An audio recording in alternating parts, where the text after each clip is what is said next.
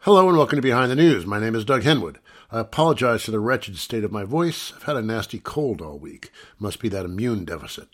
The usual two for the price of one today. We'll hear from the education journalist Jennifer Berkshire and what the right is up to with the schools after the hit their agenda took in the recent elections.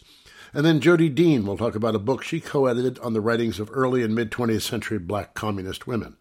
The right ran hard on the anti-woke agenda in the recent midterm elections and mostly didn't do very well.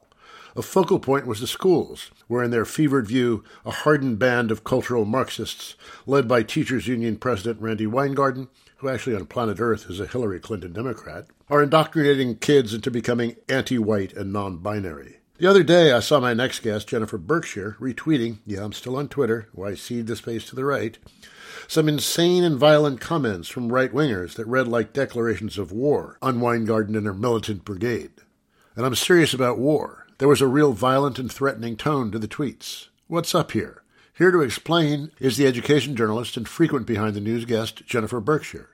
Jennifer is co-author, along with Jack Schneider, of the book Wolf at the Schoolhouse Door, The Dismantling of Public Education and the Future of School, published by the New Press. She's also co-host, also with Schneider, of the podcast Have You Heard?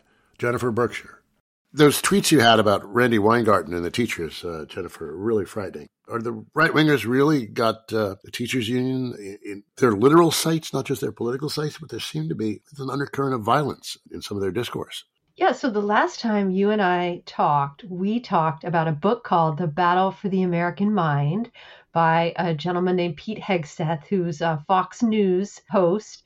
And if you go back and take a look at that book, he explains that, they picked the title, The Battle, very strategically. He actually makes the case that the right needs to be prepared to play the role of insurgents akin to the Taliban when it comes to our public schools, because our public schools have been completely taken over by cultural Marxists. In order to make sense of this kind of martial or military turn in the rhetoric, you have to try to see the world through the eyes of these folks. And just go back to the midterms. You probably saw the breakdown in the vote total, based on the ages of voters. And so you look at people who voted at Arizona State, and something like 4% of them voted for Kari Lake. These guys are looking around and they feel like they're losing the kids. And so if they're going to seize the tools of indoctrination, they're going to have to go to battle against the schools. And so I think that's sort of the larger context for what really does seem like a stepped up rhetoric. We saw this after the shooting in Colorado Springs. I saw a whole lot of right-wing figures making excuses for it, saying, well, I guess shooting is wrong, but, drag queen story hour is really bad. They're normalizing violence in a way that it seems even a departure for them. Yes, I think you're totally right. I think that we have to make sense of this by looking at what's happening on the right more generally. However poorly the post-Dobbs moment may have fared at the polls in November, there are a lot of people on the right who see the Supreme Court roll back on abortion as a sign that it's now possible to roll back all kinds of things. And so even though, they're obsessed with trans stuff, a conservative friend of mine told me about going to an event at the Heritage Foundation and how he was just shocked at the sort of the level of obsession that people had with trans stuff. It's not just trans stuff. It's now, like they sense that they can roll back the markers of progress on gay rights more generally. Anytime there's an effort to roll back the limits of what's considered acceptable behavior, you are going to have these threats of violence moving alongside that. People read the election as rejection for far right in a lot of cases. Trump candidates lost, the election deniers lost. How did the right take this, and what's their reaction to what seems to be a popular rejection of their point of view? I would say that for the most part, the attempts to gin up the culture war and move parents to the Republican column were not successful. To the extent that the Republicans really got anywhere, they were able to re-elect Republicans. But if you look at a state like Michigan, they went all in on the culture war stuff. They ran the Christopher Rufo playbook. He basically guided the Republican opponent, Tudor Dixon, who ran against Gretchen Whitmer. And the Republicans ended up losing everywhere. They lost the House, they lost the Senate, but they lost all kinds of other things too. In some ways, I think that the amped up rhetoric on the right is a response to the fact that they did poorly. People had an opportunity to vote on what they were offering, and it's not like they're now going back to the drawing board and saying, you know what? We really need to moderate. We need to stop warning that kids in schools are using litter boxes. Instead, you hear them basically saying, you know what? Maybe the electoral route isn't going to work for us. Maybe instead we need to, sort of like shake our fists and go after Randy Weingarten. I was watching an interview with Joe Walsh, who I used to think of as a right-wing loon, but he said my former party has become an outright fascist party. He said they're just overtly anti-democratic, and he used the word fascist, which is something that usually only like nutty leftists would say. I mean, I think that's a fair characterization. It is interesting the extent to which they seem increasingly comfortable with all of this stuff. So, like waiting for, like day after day for voices within the Republican Party to condemn Trump for meeting with Nick Fuentes.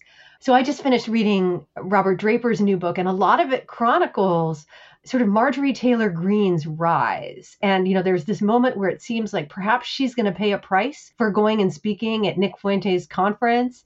And ultimately, she pays no price at all. In fact, she now seems to be sort of catapulting into the Republican leadership.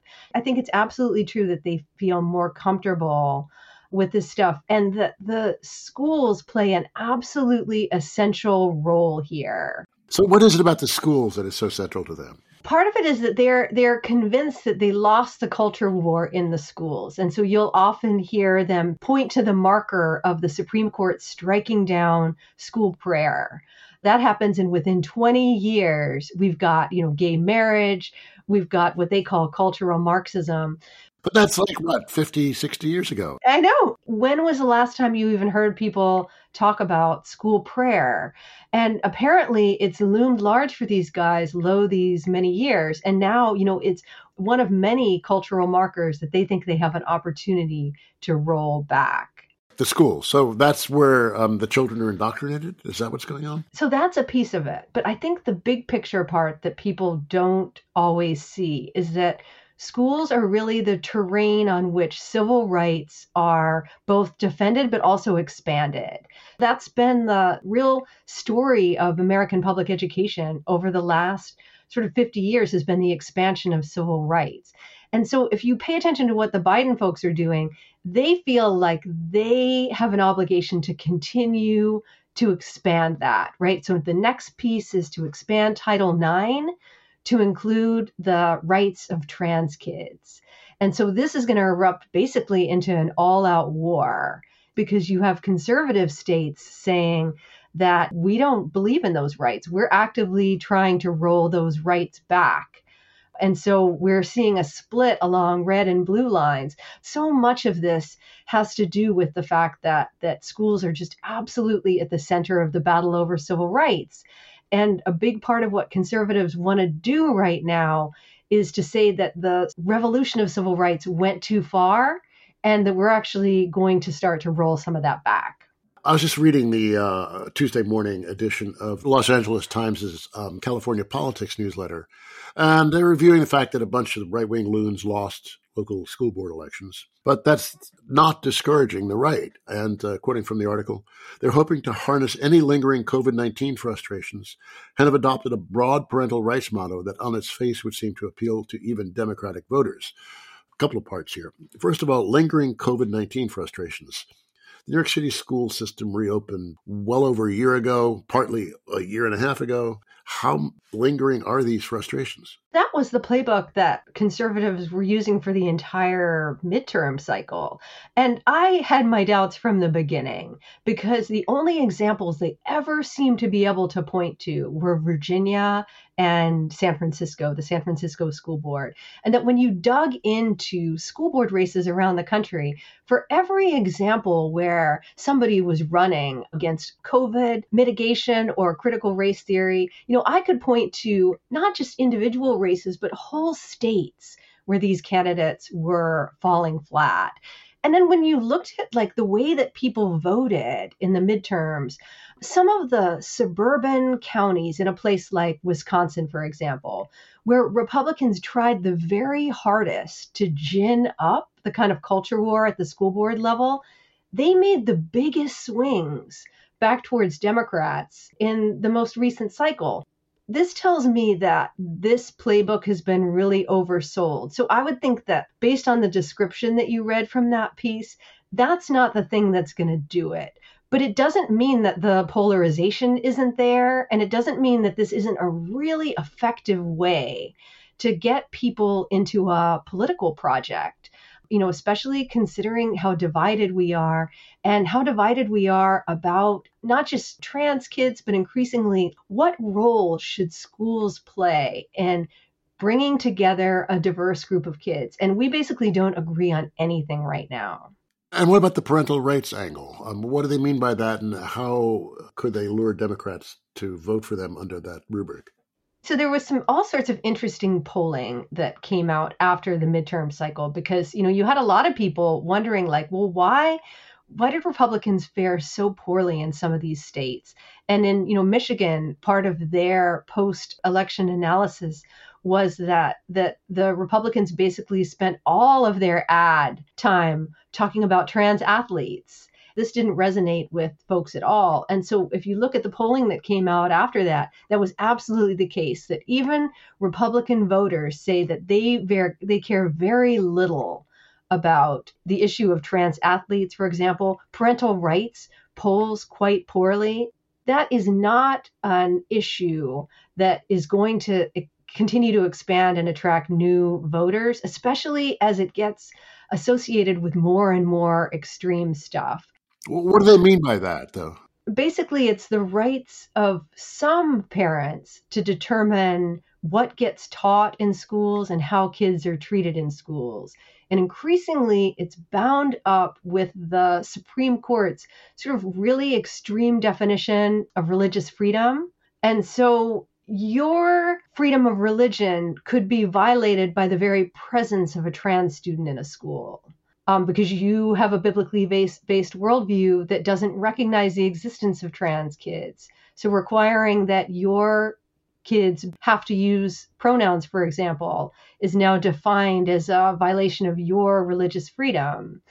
And you're starting to see this, what seems to me like such an extreme vision of the world, making its way into policy. So this is kind of the basis for Glenn Youngkin's new model policy about trans issues in the Virginia schools. The decision about how to handle trans kids is not just left up to individual schools and teachers within those schools, but the parents in that school community. And so that's kind of what parents' rights means. The more it's associated with religion, and the more it's associated with things that look a lot like bullying, the less appeal it has. And I think you're starting to see this where there's been a lot of attention paid to places where a parents' rights crew gets elected to a school board, and the next thing that happens is chaos. There just is not a big constituency for that. We are at the beginning stages of a real backlash against the parents' rights movement. I'm speaking with the education journalist Jennifer Berkshire. It's not just the decadent metropolitan areas where there are trans kids. They're just everywhere. They are just everywhere. And the places where these battles are being fought out, often in really, just like visceral and heartbreaking ways, are in places, they're in schools in rural Wisconsin, right? And so you have this explosive dynamic where schools are trying to respond to what they see in front of them. And they're in these environments that are now incredibly polarized. You have the Biden folks saying that we're going to make the expansion of trans kids' rights, basically part of federal law. And so that too is really given the right and the culture warriors just an endless supply of tinder for these culture wars. LA Times article, but I've seen this elsewhere. The right is making new efforts at school board elections. I don't know how new these are. I mean, an old friend of mine who used to study the right wing recalled computer models that they had set up of districts in like the middle of nowhere in Kansas in the late 70s, early 80s that they were going to target. It was a rainy night somewhere in Kansas. They were going to pack the meeting with their people. I mean, this goes back 40 years or so. And how much progress have they made over that time? It's an interesting dynamic because it is really old. And I think part of the pendulum that you see is the goal to bring right-wing views back into the schools, or is the goal to nudge kids out of the schools? So if you read Pete Hegseth's book, they're arguing that it's over, right? The public schools are over, and what they want is a retreat. But if you look at the policies of, say, Ron DeSantis, he's really proceeding along both fronts. They're increasingly comfortable using the levers of state power to, punish their enemies and drive a particular vision of morality through the schools. But then their goal is to nudge as many kids out of the schools as possible. So the next big political battle is going to be over private school choice in Texas. Partly because Texas is so big, right? 10% of all the kids in the country are in Texas. The new head of Heritage, Kevin Roberts, comes from Texas. Expanding private school choice in Texas is one of his top priorities. And so you're going to really see these two, what seem to be contradictory moves playing out side by side. Is our goal to force kids to experience the patriotic curriculum? Or is our goal to get them into Christian schools and pay for that with taxpayer dollars? Well, that too goes back, to the wake of Brown v. Board of Education when they started the white flight schools. Do they feel like that the fight of 60 years is finally bearing fruit? It's so true. I was thinking about that. I was just reading that great piece that Catherine Joyce wrote. The takeaway is that basically whatever language we were hearing about populism and the new right really does feel like the kind of Reagan era consensus is just reemerging in a different form. All of the education policies that Heritage, for example, is driving are all leftovers from the Reagan administration. School vouchers, the whole idea of an education savings account, that comes straight out of the Reagan era. And, that's exactly the policy that these folks are pushing today. The cause is really old. They just find new stuff to attach it to. Critical race theory is like the reincarnation of forced integration in 1954 or 5. Absolutely. And I think what's so interesting is how quickly critical race theory has fallen by the wayside. You hardly ever hear about it anymore, that they've so moved on to what they call gender ideology. I was listening in on this meeting of private school folks, and these are folks who are really upset about how woke the private schools are. And this woman who's part of this organization called Parents Defending Education was bemoaning the fact that, it's been so hard to get parents to rise up against excessive wokeness in their schools. She feels like, probably the reason is that they feel too guilty to do that, but just wait till they find out that all the schools are trying to turn their kids trans. That will really do it. And so you've seen these groups kind of shift on a dime away from the critical race theory exposés into the gender ideology exposés. The risk of that is that it just starts to seem like they're moving from issue to issue, and as the rhetoric gets more extreme, each amping up of the rhetoric loses a few more people. What's next? They go to school board meetings with AR-15s, and I guess they're already doing that. Yeah. That's part of it, but that also lost a lot of people. That, when the Proud Boys started showing up at school board meetings in Florida, and people started to see that this movement was really just, the menace was not hard to find, that lost a lot of people. I'm particularly interested in these stories where folks are voting down these school board candidates for precisely those reasons, where folks in conservative areas are looking at this stuff and saying, we do not want these kind of candidates around our kids. It's so easy to just read nothing but terrible news stories that confirm your worst suspicions of, how backward people are, how racist people are. But, the reality is that these candidates overall did not do very well in the midterms. And we need to understand why, because that's going to help us fight this stuff on a bigger scale. But that's just going to prompt their secession from the broader society, isn't it? That's really the big question right now. And that comes back to that question you were asking about fascism. And, to what extent is the lesson that some of these people are taking away that, we tried democracy and it really didn't work. And so instead, we're just going to pursue our unpopular agenda via extra electoral means. And, you really see that in the education world, that decade after decade, the effort to try to convince people to walk away from their schools and blow them up has not been successful, to the extent that the right has been successful in expanding things like school vouchers. This time around, it's mostly because they've figured out some sneaky legislative end run that the public can't touch. You mentioned this earlier, Catherine Joyce's article about the crack up on the right, and let's just return to that to close. There's just something of a schism between the culture warriors and this pseudo-populist wing that's all about the working class. How does that figure into the school battles? I think the school battles are going to remain really large because Ron DeSantis is going to remain really large. And in many ways, he is precisely the candidate who embodies what you were just talking about, that his populism is almost entirely fake, that, it's railing against corporations for being excessively woke. But can you think of, is there a worse state in the union to be a worker? Florida is a hellhole. Workers have almost no rights at all. And so to me, like that's freedom. It's the freedom to earn almost nothing. To me, his ascendancy is just going to drive that, like any pretense that these guys were really populists is going to fall away. And I think that matters with the school stuff, because the schools will remain this site of, perpetual culture war.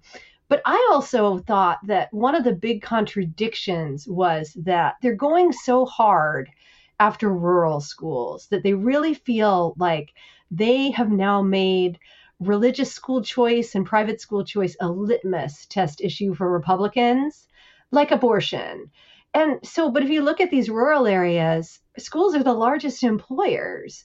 And so how is it that you're kind of making this populist argument that the working class has been left behind, rural America has been left behind, and then your answer is that you're going to go really hard at the largest employer in the county?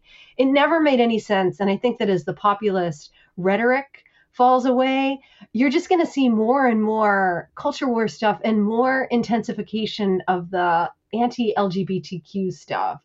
And all of that will be really intensely focused on the schools. Yeah, I mean, that stuff is really ugly and revolting, but how politically resonant is it? I think an awful lot of people either don't care or just, believe in tolerance, let people live their lives. It always seemed weird to me that Florida would turn out to be such a center of that. Because, if you've gone to Florida, it's full of gay people, right? Like that, like gay people go there to vacation. You can walk down the beach in Miami and suddenly come upon a gay nude beach. So I never quite understood why make that the hill to die on. But a lot of people are going to insist that Florida proves to us that the Christopher Rufo playbook works, that is how you win elections. So I would point to a state like Michigan and say, actually, here's a state that shows you exactly the opposite. Really, the question is going to be going forward, who's right? That the LA Times article we've been talking about says that to a large extent, Republicans, including mainstream Republicans, are convinced that there is still electoral gold to be mined through the culture war and through parents' rights. But there were plenty of elections where folks ran that stuff really hard and they came up short. So I think the answer is we're going to have to wait and see. That was the education journalist Jennifer Berkshire. You're listening to Behind the News on Jacobin Radio. My name is Doug Henwood, back after a musical break. We don't need no education.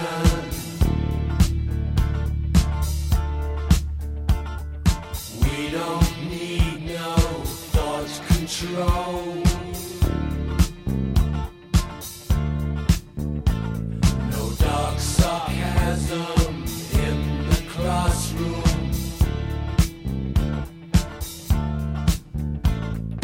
Teacher, leave them kids alone.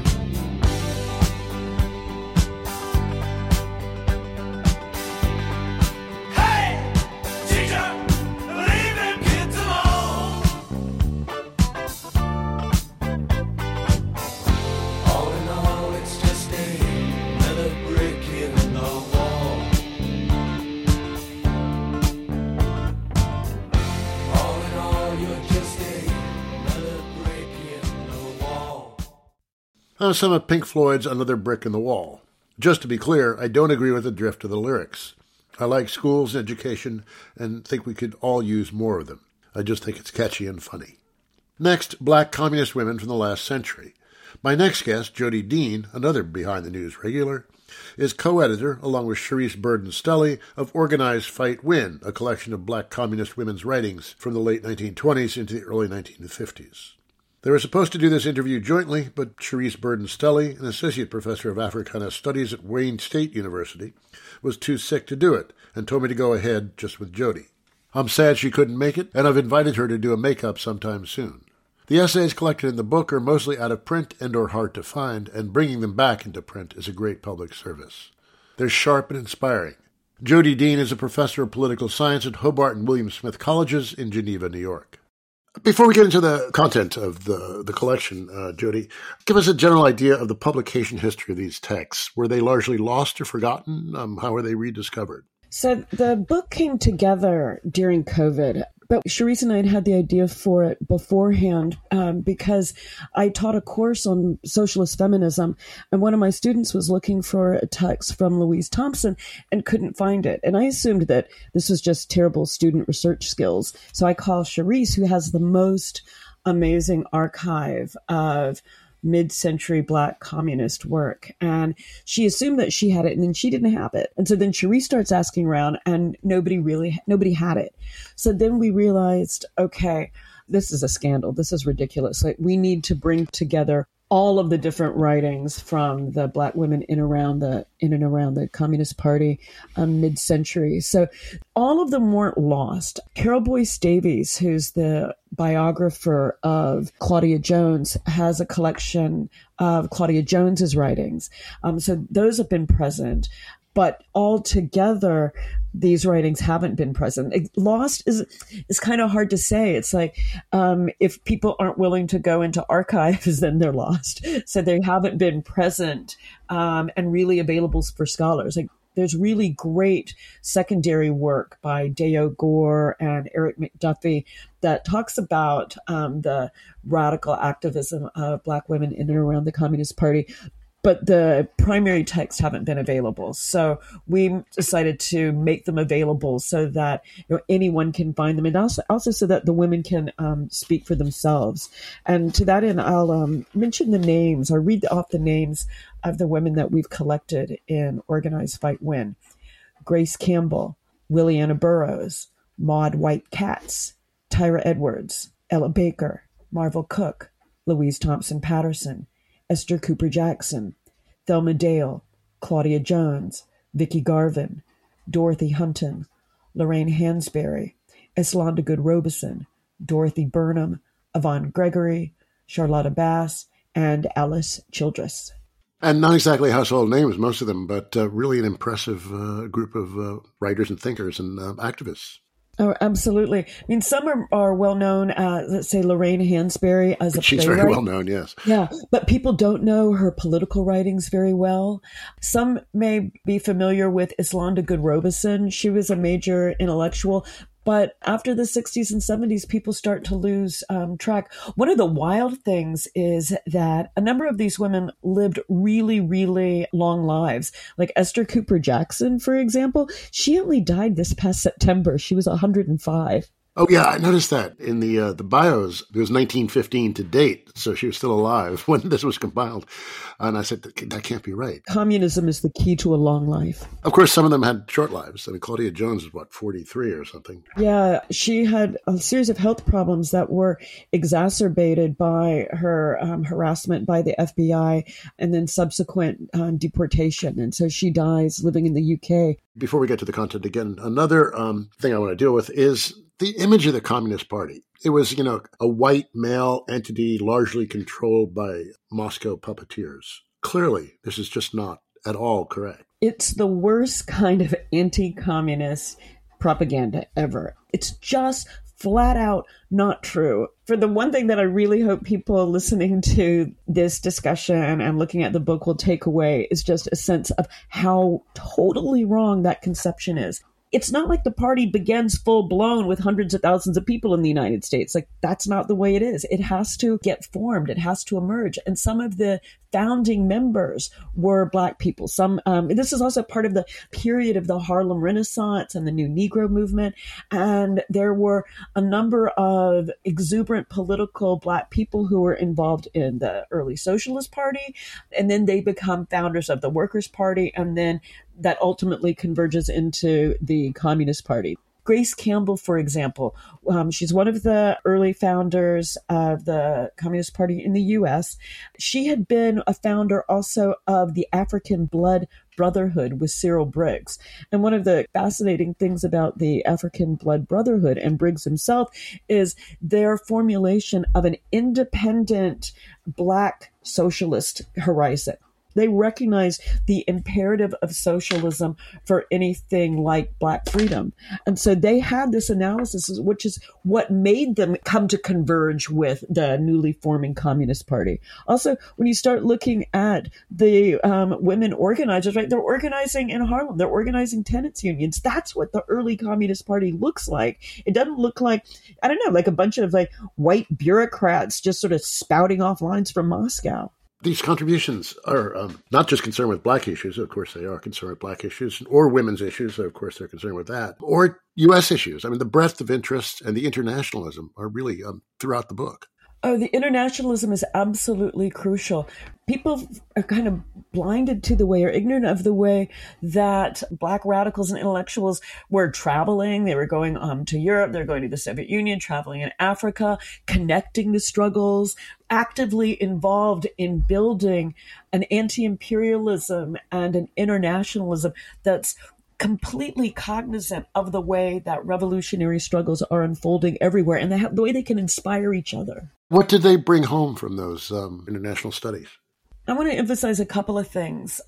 One of the crucial things that they bring back from their international travels and studies is an understanding of the importance of building unity, of the importance of building organizations, of fighting together. Like, as Black women in and around the Communist Party see other revolutions unfolding, as they see struggles going on in Africa, as they see the revolution in China, they're inspired in ways that let them advocate for building revolutionary organizations in the United States. So there's a sense of the importance of organization and the need to build unity. There's also some really concrete things like, here in Egypt, there's a brigade of 250 guerrilla women who are taking up arms. Like, that's really inspiring to learn about. They also learn about the kind of global nature of U.S. imperialism and the way that white supremacy functions as part of U.S. imperialism, because they see it globally. And then they can bring this back and tell people in the U.S., guess what? The United States is not the leader in the struggle for democracy. The United States is operating according to the same kinds of white supremacist, fascistic ideologies that we allegedly have fought World War II in order to contest. They see like the spread of U.S. kind of white supremacy and imperialism around the world, and they see the incredible fight back. Right? So they see patterns of oppression and patterns of resistance. And one of the themes is the challenges of organizing black women. They're largely employed as domestics or in agriculture. That dispersion presents challenges that organizing, say, urban factory workers didn't. How do they think about that and deal with it?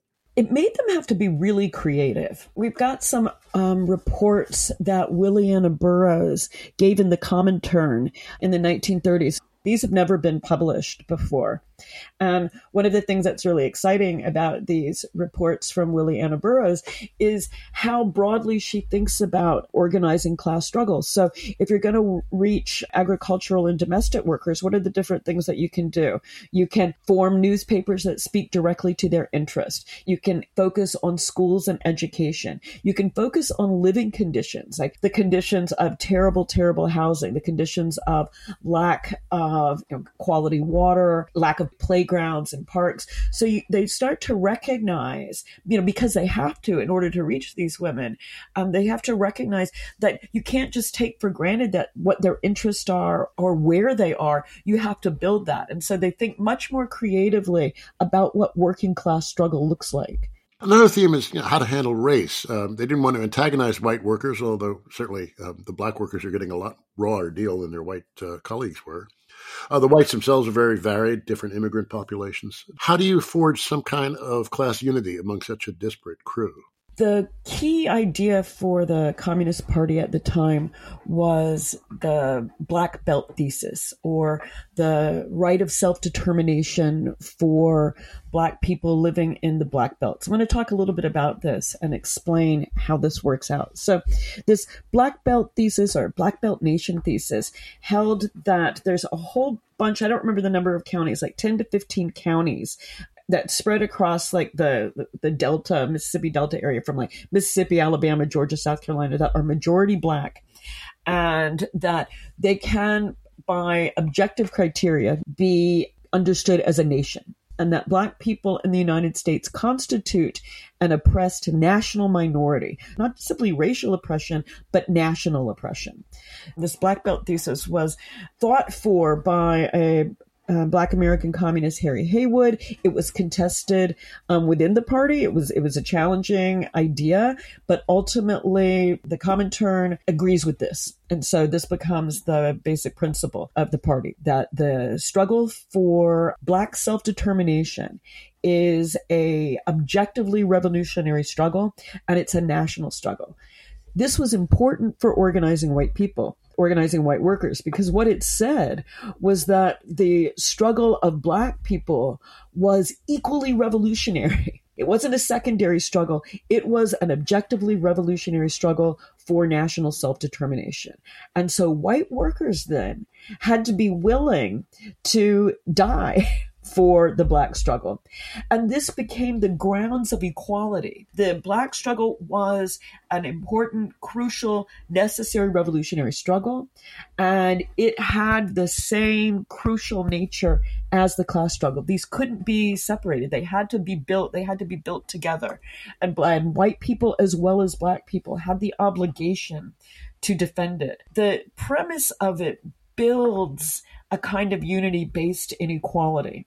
I'm speaking with the political scientist Jody Dean, co-editor, along with Charisse Burden-Stelly, of Organize, Fight, Win, Black Communist Women's Political Writings, just out from Verso.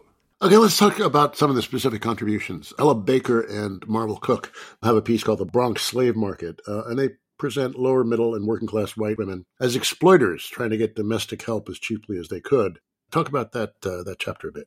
Yeah, this chapter's wild. Ella Baker and Marvel Cook kind of went undercover as women seeking an employment for the day in the households of low-income white people.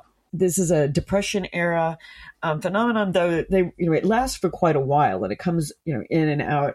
But the domestic workers would congregate in two particular corners of the Bronx, and just waiting for someone to come and employ them. What usually happened is that the white women would try to negotiate their prices as low as possible, or the pay for the domestic laborers, try to just bring the wages down as far as they could. And then after the Black women would get to the apartments to clean, they would maybe be given lunch and then charged for it, or they wouldn't be given transportation fare, or the hours would be stretched out really long. And it's like, oh, redo this, redo that. They're also typically subjected to sexual harassment and molestation by the husbands and sons of the women who've employed them. So it's really horrible, really horrible working conditions, and like a direct extension of the slave experience on the plantation now into the apartments of middle class and lower middle class white people in the Bronx.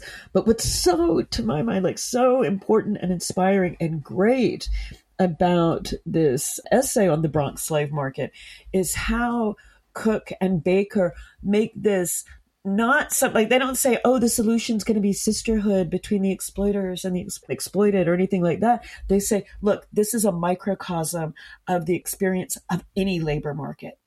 And as a microcosm of the experience of any labor market, what do we learn? We learn that the solution to the problem is going to be in the unity of the workers. And in fact, in their experience talking with the domestic day laborers, they found that the women had actually come to agreements with one another. Okay, none of us will let our wages go lower than a certain amount, right? We have to set our wages ourselves, because if not, they're going to make the competition against each other drive us all to ruin.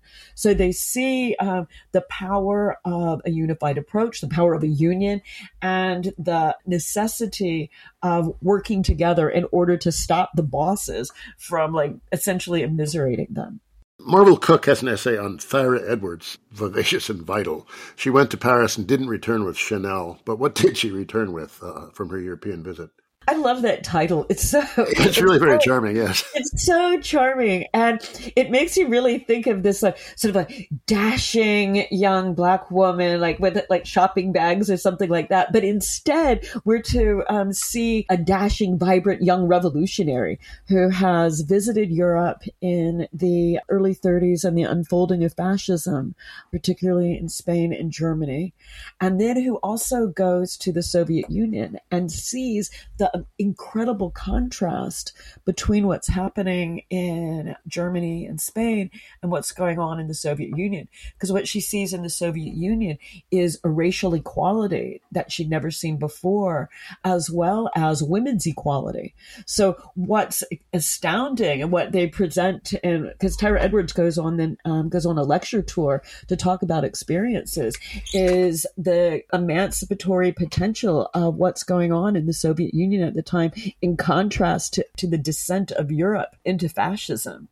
Thyra Edwards is not the only young Black woman in and around the U.S. Communist Party at the time to go to the Soviet Union.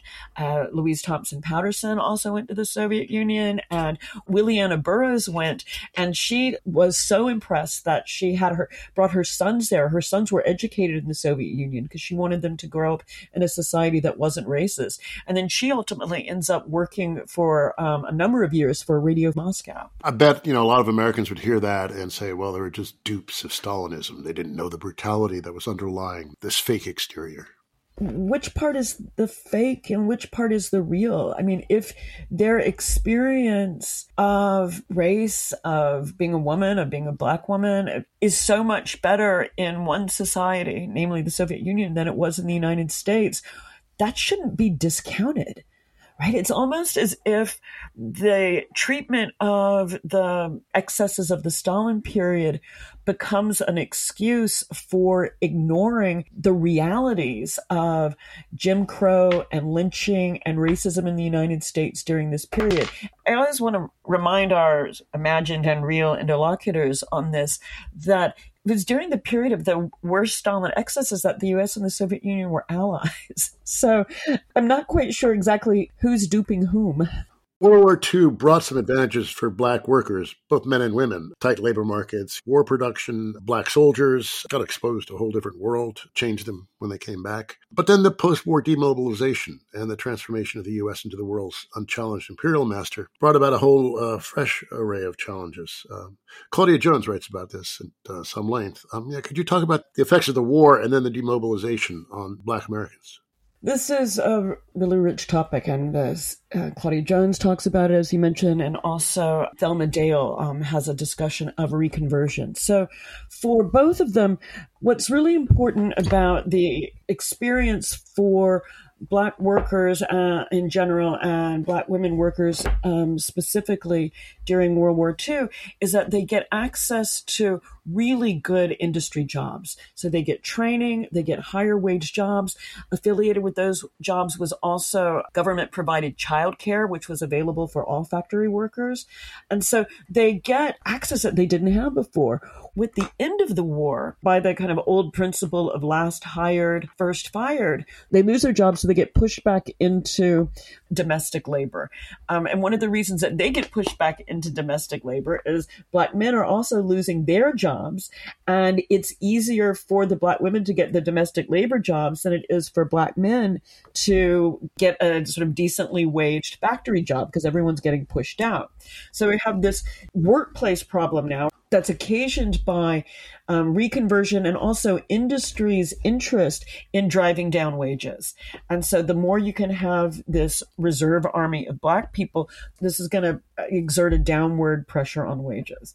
One of the things that Claudia Jones emphasizes is what she calls the kind of Hitlerite ideology that's driving this. And this is the Kinder, Kirche, Küche, children, church, and kitchen ideology.